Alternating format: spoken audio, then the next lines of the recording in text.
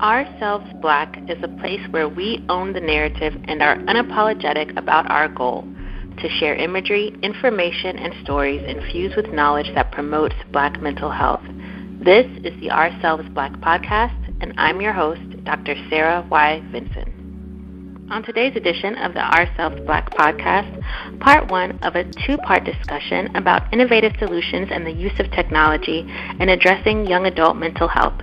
Our guest expert, Dr. Anel Prim. Dr. Anel Prim is a community psychiatrist based in Baltimore, Maryland. She is the senior medical advisor for the STEE Fund, the nation's only organization focused on the mental health and emotional well-being of college students of color. Dr. Prim was formerly Deputy Medical Director of the American Psychiatric Association and served as the APA's Director of the Office of Minority and National Affairs. She was previously Director of the Johns Hopkins Community Psychiatry Program, where she oversaw a variety of mental health services for adults. Dr. Prim has written and lectured widely on culture issues in mental health, eliminating disparities in mental health care, and the social determinants of mental health. Hello, and welcome to today's edition of the Ourselves Black podcast. We have as our guest the esteemed Dr. Anel Prim. Dr. Prim, welcome to today's show. Oh, thank you. Thank you for having me. And this is a two-part show, as many of our shows are.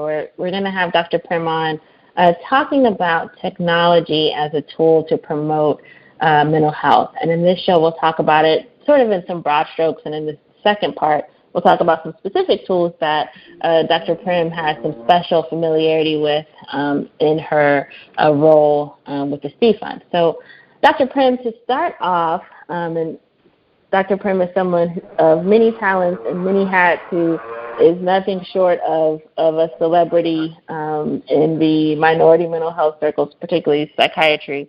And so there are lots of things that she could talk about at great length and with great knowledge. But Dr. Prim, since we're talking about technology today, please share with the audience how it is that you came to develop your interest in technology specifically as a tool to promote mental health. My introduction to technology, I think in general, it's probably average for someone of my generation. I've certainly learned the benefits of using technology, even teleconferencing, telephone conference calls and telemedicine and electronic health records, and there's just been so much technology that has been integrated into health and mental health care in recent years. And having access to technology at one's fingertips with whatever one's device is, like smartphone or whatever, this has just made it, so much more a part of one's everyday existence. And so it certainly makes sense that the technology would be applied, to the mental health field, and certainly in dealing with college students of color and young people of color, technology is a really important tool. First of all, young people tend to be more knowledgeable than those of us who are more senior, and it has certainly been a part of their lives from when they were, very, very small. And so, sometimes they're referred to as technology natives, if you will. And so it just makes sense that in dealing with mental health and mental health of young people and mental health of young people of color, that using technology, which is just everywhere, that would be an avenue for getting people connected with things that are helpful to their mental health. And given the fact that that young people of color, they have mental health concerns and mental illness just as much, for the most part, very similar rates of mental illness and mental health concerns as other young people of different racial, ethnic, and cultural backgrounds. But the biggest difference is that they tend to be less likely, significantly less likely, to get help for it. So they're more likely to suffer in silence, to go without the services and supports that they need. And so making mental health services or support available through technology, through one's personal device, so it's right there at your hand, accessible, 24/7, and without cost. That eliminates so many of the barriers because, one of the issues is that young people of color may not want to go into XYZ mental health center and be seen walking in there, because of concerns about stigma. They want that privacy piece, and certainly using your own device and, having access to apps and so forth that might support your mental health are very attractive to young people. And the fact that, these things are low cost or no cost, no more than whatever the cost of having your device is, really opens the door for people, to have direct access to mental health support. And so, the Steve Fund, really from the beginning, that was one of their four, main approaches. They wanted to raise awareness. They wanted to, increase knowledge.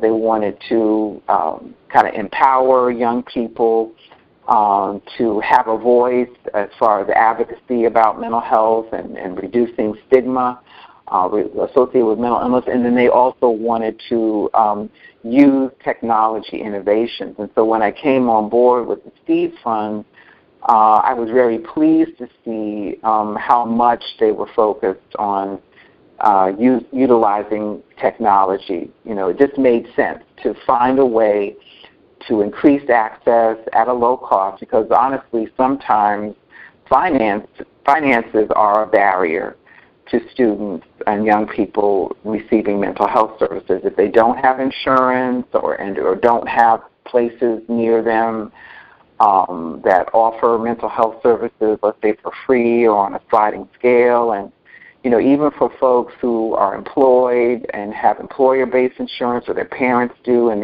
with the Affordable Care Act, people could stay on their parents' insurance until they're age 26.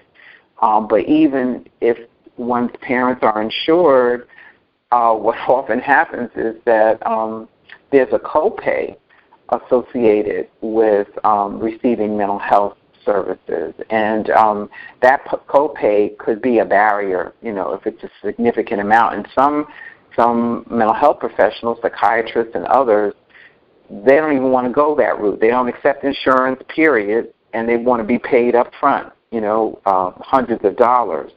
So that, is a real obstacle to a lot of people. So having access, on your smartphone or whatever your personal device is, to apps and online resources is really, such a great advance. And I'm just so happy to be around at a time when we can make, mental health tools and resources, so easily available, to the community.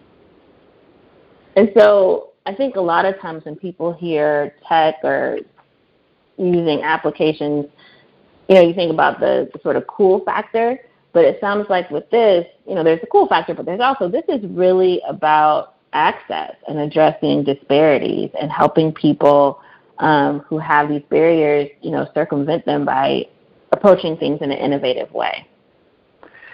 Absolutely. And I think, also with that privacy piece, given some of the stigma that still surrounds seeking services, for people to be able to do something on their own terms, when they want it, if they want it at all, and then accessing it when they want it, because some of these technology resources, can be accessed 24 hours a day.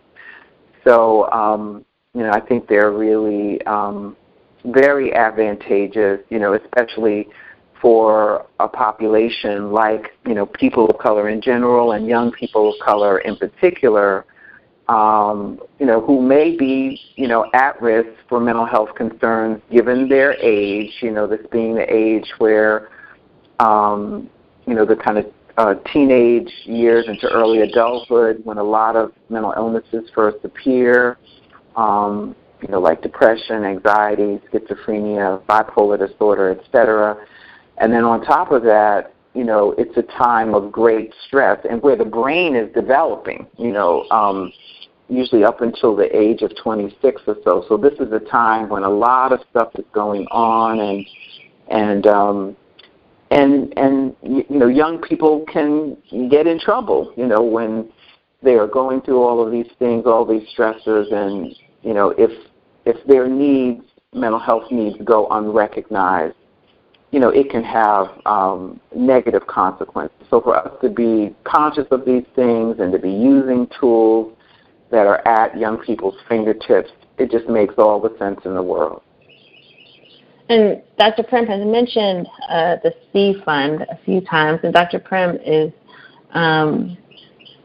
let me make sure I get your title right, Senior Medical Officer?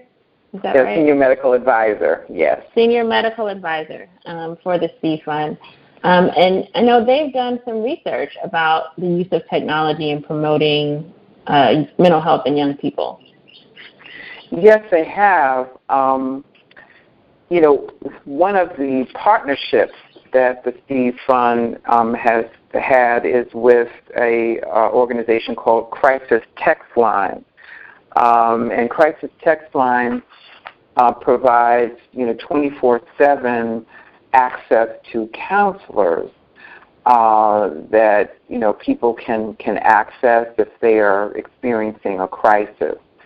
And we have found that the use of a crisis text line for young people of color, has been met very positively and has helped. It's not a replacement for, mental health therapy, but it is a way of young people having, immediate access to someone that they can communicate with by text, who is a trained counselor.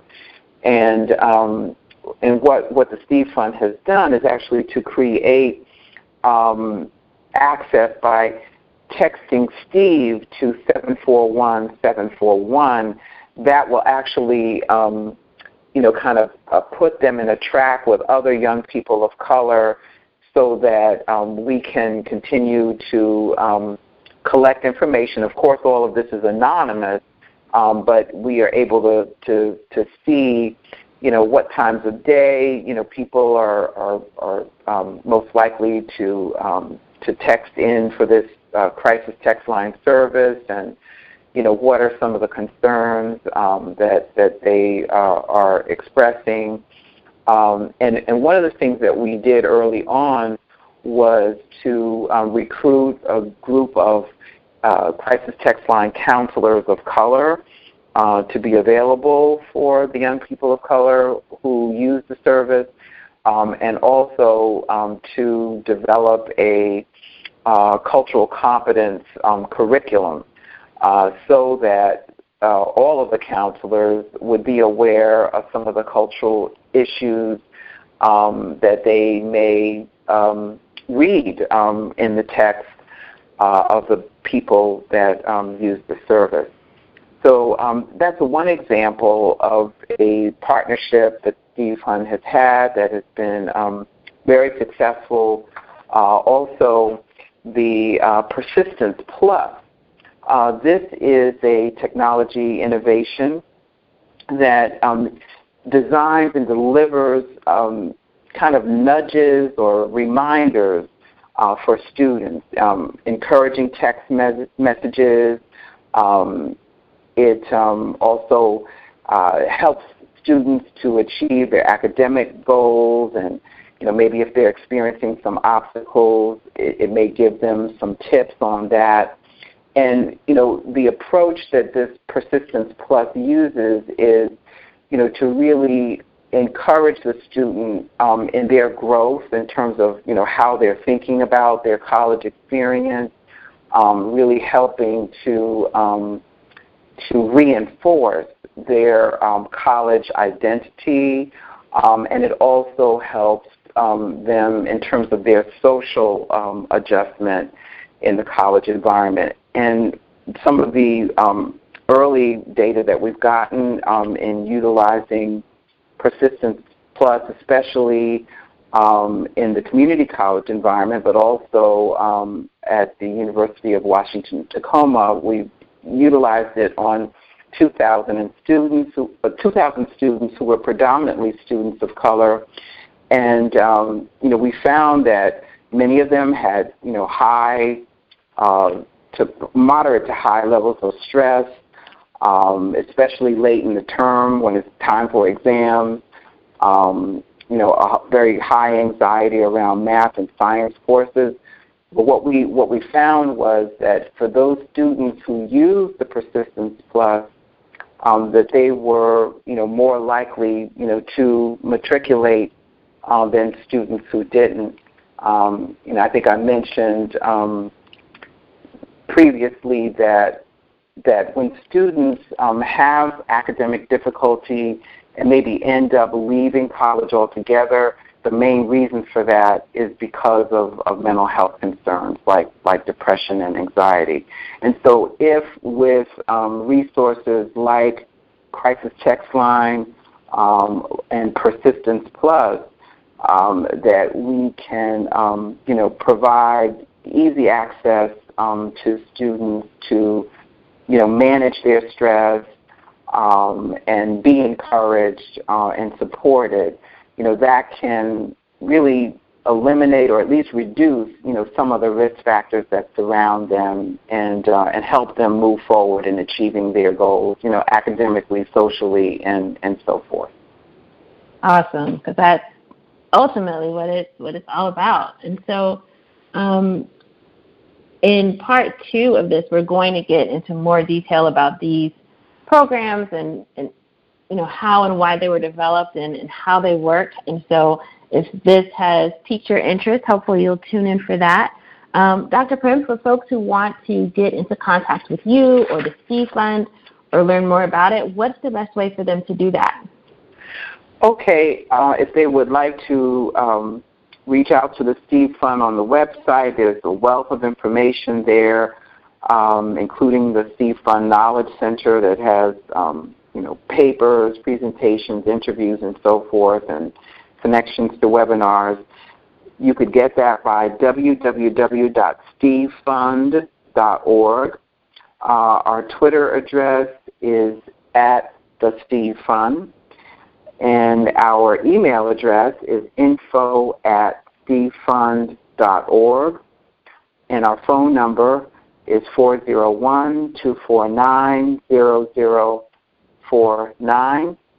And the address, if you'd like to write the Steve Fund, is the Steve Fund, P.O. Box 9070, Providence, Rhode Island, 02940. Awesome. Dr. Prim, thank you so much for your time and your expertise today. My pleasure. Thank you.